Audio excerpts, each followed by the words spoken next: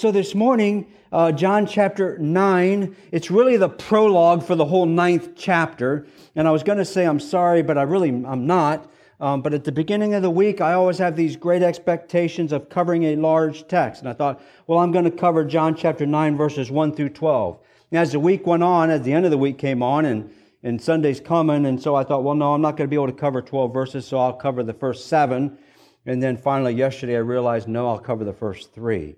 And so we'll see how that goes this morning. But I do trust it'll be meaningful for you. And it's really kind of like the prologue. So I'm going to read the first 7 verses so you have the whole story before your mind. And then we'll just look at the first 3 this morning. So John chapter 9, verses 1 through 7.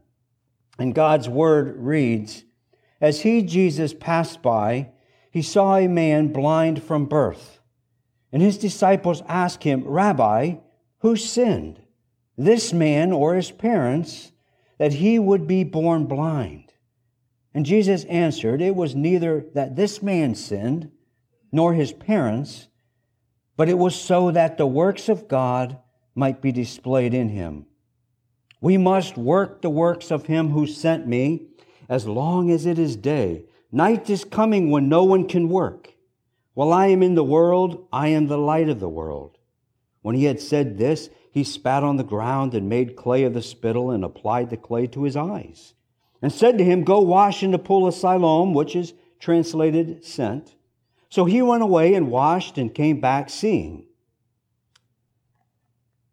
Let us pray. Lord, I pray that as we look at this text and as we engage with this story this morning, Lord, I just pray that, Lord, that you would illuminate our minds and our hearts. There's so many things. Your word is unending. There's so many things we could say and so many places we could go. Lord, would you choose only the best things for us here this morning? I pray it in the name of Jesus. Amen. So I've titled this a world of darkness. A world of darkness. We have 5 basic or 5 senses: sight, hearing, smell, taste, touch. Which of these do you value the greatest? It's really an unfair question, is it not? Because unless you're missing one of these basic senses, this is probably an unanswerable question. In our text here this morning that is before us, we are introduced to a man who is born blind from birth. He was always blind. He has never seen. He never saw a sunrise or a sunset. He never saw an ocean or a mountain. He never saw the beauty of flowers, of grass, or of trees. He never saw a little puppy or a kitten. He never saw the variety of birds. He never saw the face of his mother or of his father. He never even saw his own face. He never saw the smile on the face of a baby. He never saw the face of someone he loved. He never saw fresh fruit or a well-grilled steak. The only thing he ever saw was nothing. The only thing he ever saw was darkness. How do you explain to a person born blind the difference between a world of darkness and a world of light? This story of a man born blind, this is now the 6th of the 7 signs in the Gospel of John. John is a writer who likes to incorporate in his writings numerical significance with allegory intertwined with actual events to create deep and challenging spiritual meaning. 7 is the number of perfection, of wholeness, of completeness. We will see the number 7 work itself out in the 11th chapter of John's Gospel as John raises his friend Lazarus from the grave. Lazarus has been dead for 4 days. 4 is the number of man. 4 is the number of the earth. 4 represents the 4 corners of the earth, the 4 winds of the earth. 4 is an earthly number. 7 is a heavenly number.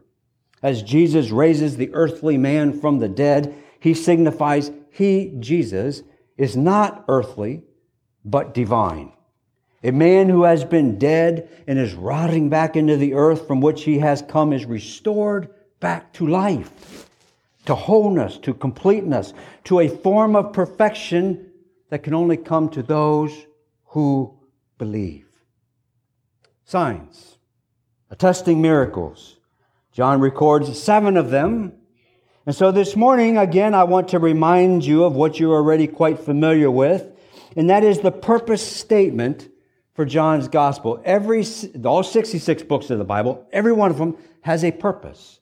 Sometimes they don't spell it out clearly as John does, but John clearly writes what his purpose was. It's the so that, if you will. This is why he wrote his Gospel. In John chapter 20, verses 30 to 31, John writes this. He says, therefore, as he concludes his letter, therefore many other signs, or testing miracles if you like, therefore many other signs Jesus also performed in the presence of his disciples, which are not written in this book, not written in this letter, but these have been written. Why? So that, here comes our purpose, so that you may believe. Believe what? That Jesus is the Christ, the Son of God, and that by believing in His name, you may have life. That's what John says, the whole purpose, his whole motive. And I find it somewhat kind of ironic when some people talk about, well, the Bible is a biased letter, it's a biased book. Yeah, it is. That is true. No doubt about it. And John is very clear on his point. And so everything he writes about points to this purpose. And that is to prove to you, to prove to me that Jesus is the Christ. Christ is not Jesus' middle name. It's Messiah. That Jesus is the Messiah, the Son of God.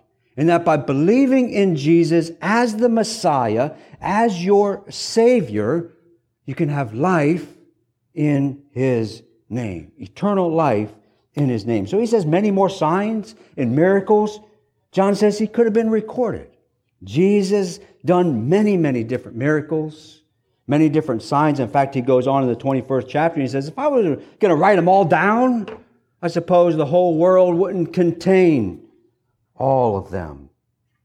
But John is basically saying, if 7 signs, the number of perfection, won't convince you that Jesus is the Messiah, the Son of God, then the 8th sign probably won't either.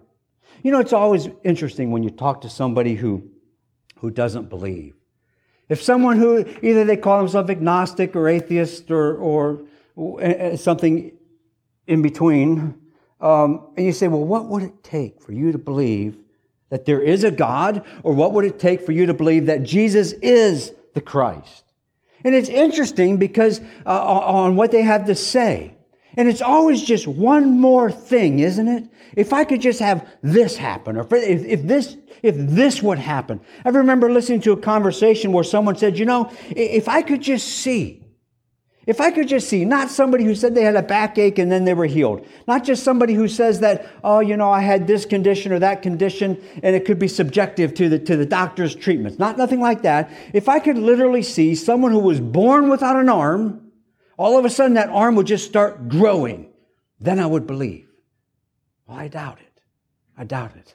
Our biblical text is full of those who've seen something very similar, and yet they did or have not believed. We find them in our text here this morning.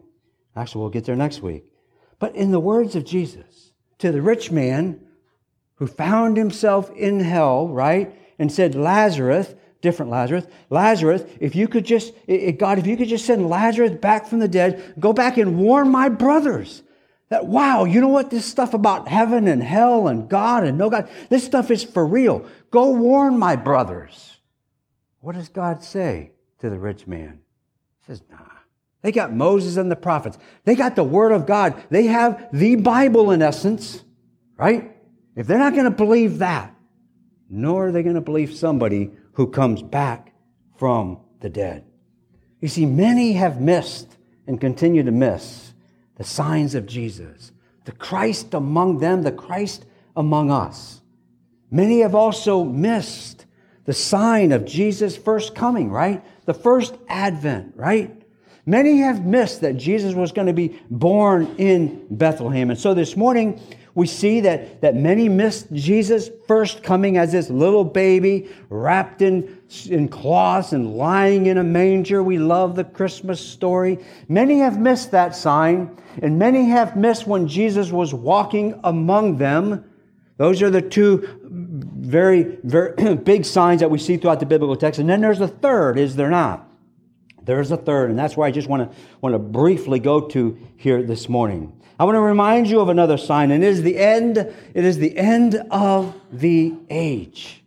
Right? So you had the first advent, and you got this middle stuff of Jesus' life on earth, and then Jesus' death, his resurrection, his ascension, and now we're waiting for that second advent, just as others were. And so I want to just briefly, no eye rolling, but I want to just briefly go to Matthew 24. Just briefly to set up this. Like I said, this is a prologue. So just to set this up, the 9th chapter and where John is now going in his gospel. So in Matthew chapter 24, the first couple verses, it says this. So Jesus came out of the temple, right? So Jesus comes out of the temple where he often found himself, and he's there with his disciples, and his disciples walk out of the buildings, and maybe they were like me. Maybe they were just an old construction guy like me, and I like buildings. I like notice this things, and they were like, wow, look at that, Jesus. Look at the temple. Look at all these amazing buildings, right? Have you ever been to Vegas? Don't answer that. I mean, you went there on business, right? Well, unfortunately, anyways. But I've been there a few times, and yes, it was always because of business. But I'm always amazed walking around and looking at those amazing buildings. It's like people actually built these things in the middle of the desert. First, what were they thinking? And then it's just like, wow. But so that's kind of what the disciples did. They walk on, they look at all these buildings, and they say, Jesus, look at these buildings. Jesus is like, oh, wow, you're impressed by those buildings, are you? Well, I tell you what, the time is coming when not a single shingle will be on the roof. Not a single piece of siding will be on the side of the house. Not a single piece of drywall will be left intact. Not a single cabinet will be left hanging on the wall. Not a single brick will be laid on top of each other. It will all come down. It'll all be dismantled, if you will. And so the disciples, when they go back up to the Mount of Olives, where they often found themselves, I call it their seminary classroom, because here it was just Jesus and the guys. And they're sitting up on the Mount of Olives, and now that they're in their little classroom, an exclusive little classroom, they tell Jesus, they ask him what? They say this in verse 3. Tell us, when will these things happen, and what will be the sign? See, here we go. What will be the sign? There's the third one now, the birth, the life of Jesus among us, and that he really is the Messiah, and now the end of the age. When will be the sign of your coming and the end of the age? And so Jesus said to them, first up, see to it that no one misleads you. First and foremost, see to it that no one misleads you, for many will come in my name saying, I am the Christ, and will mislead many. You will be hearing of wars. Oh, yeah, we do. You will hear rumors of wars. Yeah, we do that. See that you are not frightened. There's no reason to be frightened, for these things must take place. But that is not the end.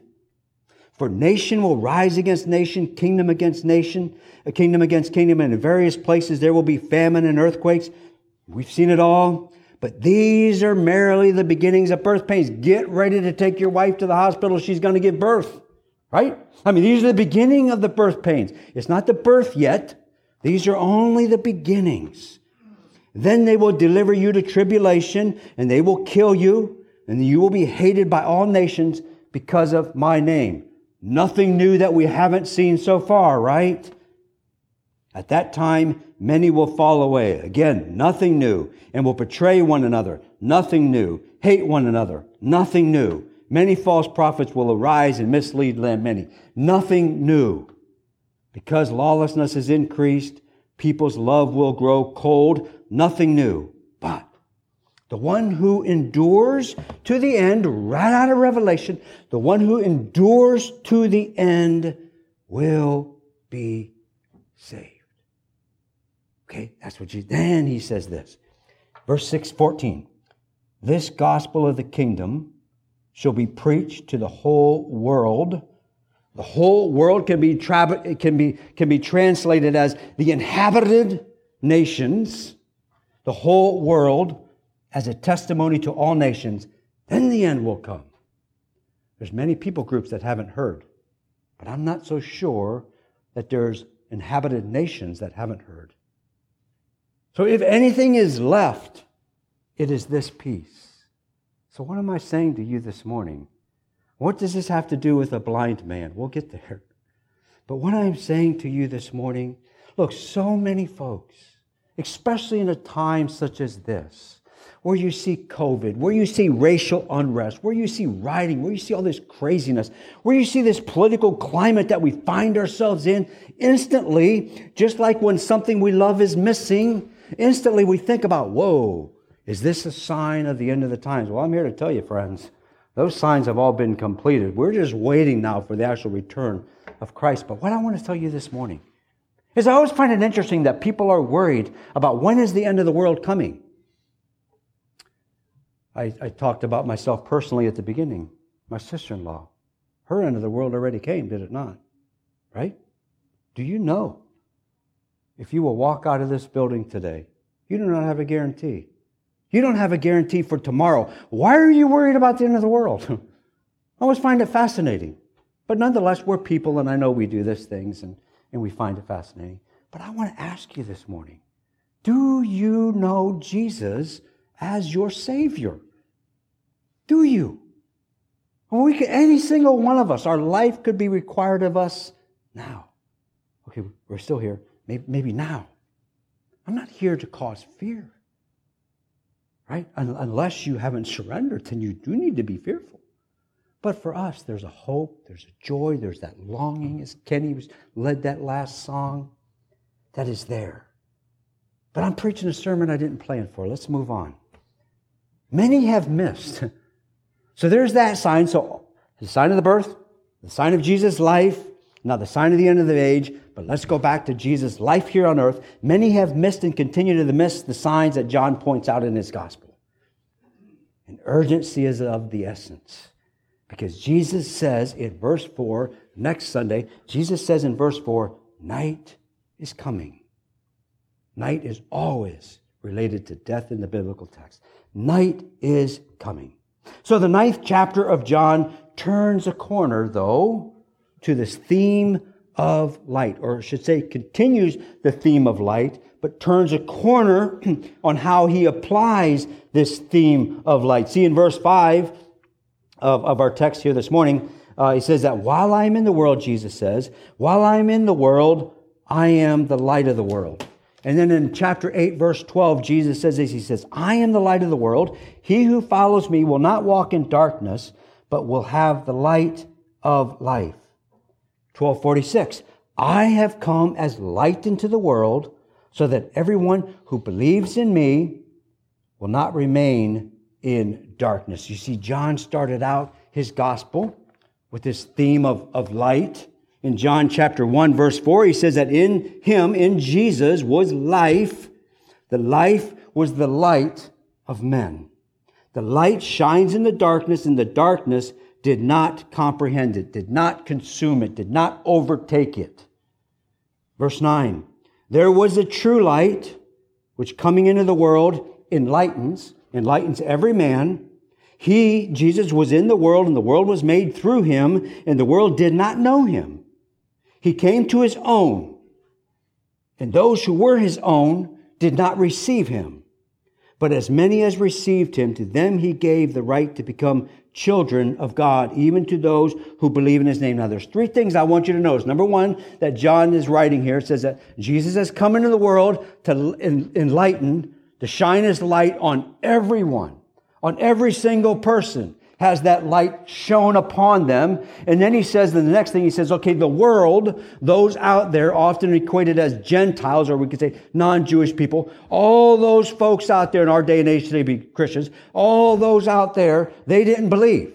They didn't see. They didn't know him. They didn't recognize him. But John also says that Jesus came to his own people. To his own people. to his own Freundschaft, a good German word for you, to his own Freundschaft, to his own family. And his family, they did not receive him.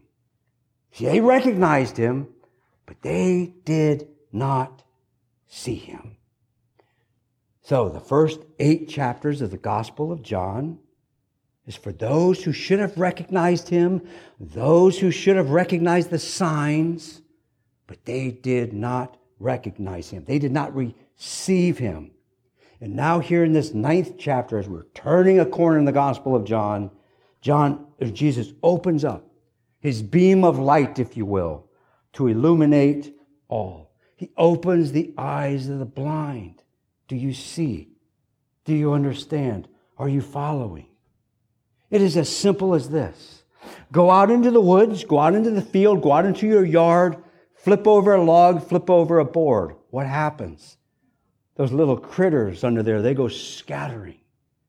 And yet what's amazing is you let the log flipped over, this earth that is moist and damp and void of anything living that's meaningful. You leave it exposed to the light, and new life begins to form, does it not?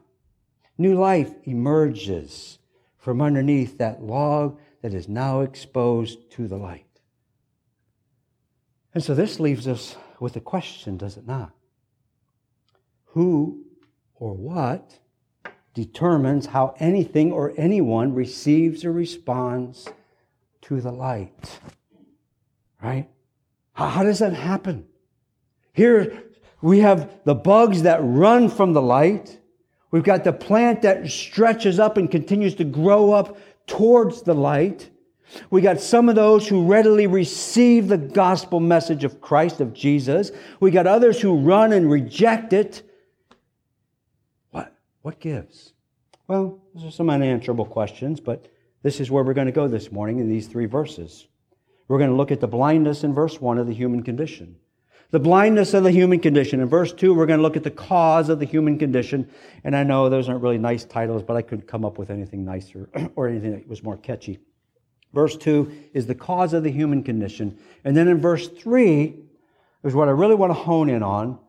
First 1 and 2, but verse 3. But the verse 3 is going to be the purpose of the human condition. And so since I rambled there a little bit, let me give them to you again. The blindness of the human condition, verse 1. The cause of the human condition, verse 2. The purpose of the human condition, verse 3. So verse 1, we see here in verse 1 that as Jesus passed by. See, this is an interesting thing, right? So here Jesus comes out of this temple, if you remember last week, and they're trying to get ready to stone him. They're getting ready to kill him. They're getting ready to string him up. They're getting ready to put him on the electric chair, whatever means you want to talk about there, but they're getting ready to stone him. And he ventures outside the temple, and as he goes along, I don't know about you, but I'd be kind of running, but as Jesus goes along, he passed by, he saw a man blind from birth. Now this man, John is very pointed to say this man was blind right from birth. This man did not lose his sight.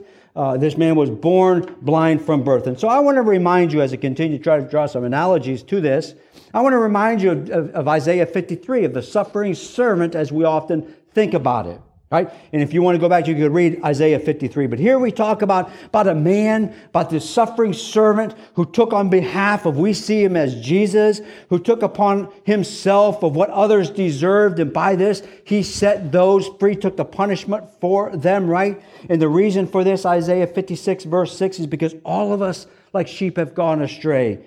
Each of us has turned his own way. There's not a sheep out there who has followed the shepherd. Every single sheep has jumped the fence. Every single sheep has wandered off. Not a single one has stayed put. Romans 3:11, as we just follow this a little bit through the text. Romans 3:11, there is none who understands. There's no one who seeks God. No one seeks God. 3:23, all have sinned, fall short of the glory of God. 5:12, through one man, Adam, I want to have a chat with him. Through one man, sin entered into the world, and death because of that sin. And so death is spread to all because all have sinned. See, this is the blindness of our human condition. We are born into sin. We are born blind. We cannot see. We don't even know how to see. We don't even know how to seek. We cannot see Jesus. We cannot seek Jesus. We cannot find Jesus. We cannot see, seek, or find, right? We are groping around in the dark. Here is a man born blind. He didn't even know what light looked like. He didn't even recognize it. How could he? He had never seen anything his whole life. This is the blindness of our human condition. This is the blindness. We can't even see straight. We can't even see correctly. The second is the cause of the human condition. This is interesting. Verse 2. And his disciples, you got to love these guys. His disciples said, Rabbi, teacher, professor, instruct me, teach me, is what they're saying. Who sinned? Okay, you could just stop right there, right? You could just say, okay, Jesus, who sinned? Fair enough question. But no, they got to impute some of their knowledge upon Jesus and say, these are your two options, Jesus. Obviously, this man sinned or his parents, right? I mean, think about that. Either this man sinned or his parents. And that was the thought of the day. That was the thought of the day. And obviously, we could go to Exodus. I believe it's Exodus, where it says that the sins of the father are passed on to the fourth and the fifth generation. This is some of the line of thinking that they had. And yet we could also go to Luke, maybe, where he talks about where the people were all upset because the Galileans who were killed, their blood was mingled with the Jewish sacrifices. And Jesus says, just because these people were killed and their blood mingled with their sacrifices, just because these weren't doesn't mean that they are any better than those who died. Right? So there's nothing that a person did that made him any worse or any better than the next. Paul, right? Remember when he was bitten by a snake and the people on the island says, oh, Paul, you are a sinner. You're going to die. And then he didn't die from the snake bite. And then they realized that Paul's God is the one they are searching for and looking for. And so they're saying, who sinned, Jesus? You know, they talk about about some that are even born from birth as they sin within the womb. There was all kinds of crazy ways of thinking the parents sinned in the conception of the child and some of those things, but none of those is what we're going to see as Jesus says that's not the cause of the human condition. Now let me remind you that there is cause for our human condition as far as when it does lead to some bad things happening to our life. If I was one who turned to drinking as a drunkard and went out and either abused my family, killed somebody on the road, if I did drugs or was gambling addictions or all these types of things that could cause me and get me into some trouble. I could be in workaholism. See, often we want to look at drugs, alcohol, gambling, all those things as evil. What about workaholism? How many families has that cost? So there is consequences for our actions. But as far as our eternal destination, the consequences of our fathers isn't passed on to us there.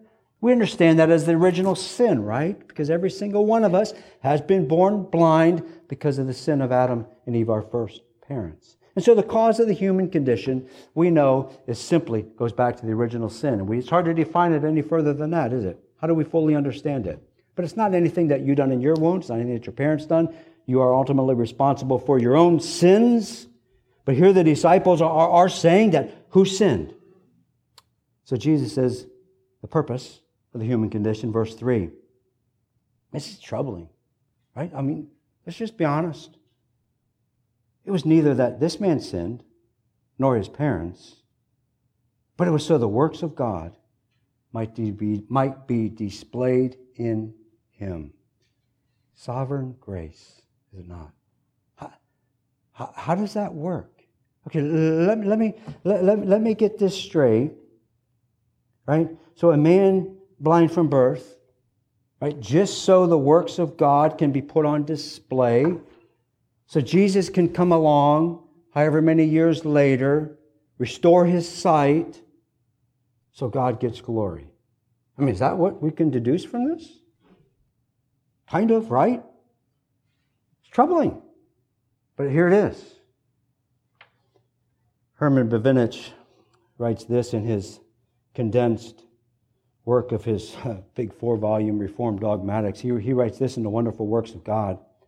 He says, it is God's good pleasure to bring the excellencies of his triune being into manifestation in his creatures, and so to prepare glory and honor for himself in those creatures.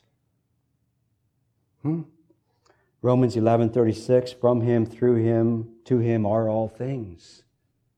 All things. Psalm 19:1. We know it well, do we not? The heavens declare the glory of God. All of creation is glorifying God. Ephesians 1:6 that says that God bestows his grace upon whoever he likes for his glory. Philippians 2, at the name of Jesus, every knee will bow, every tongue will confess that Jesus Christ is Lord to what? To the glory of God the Father.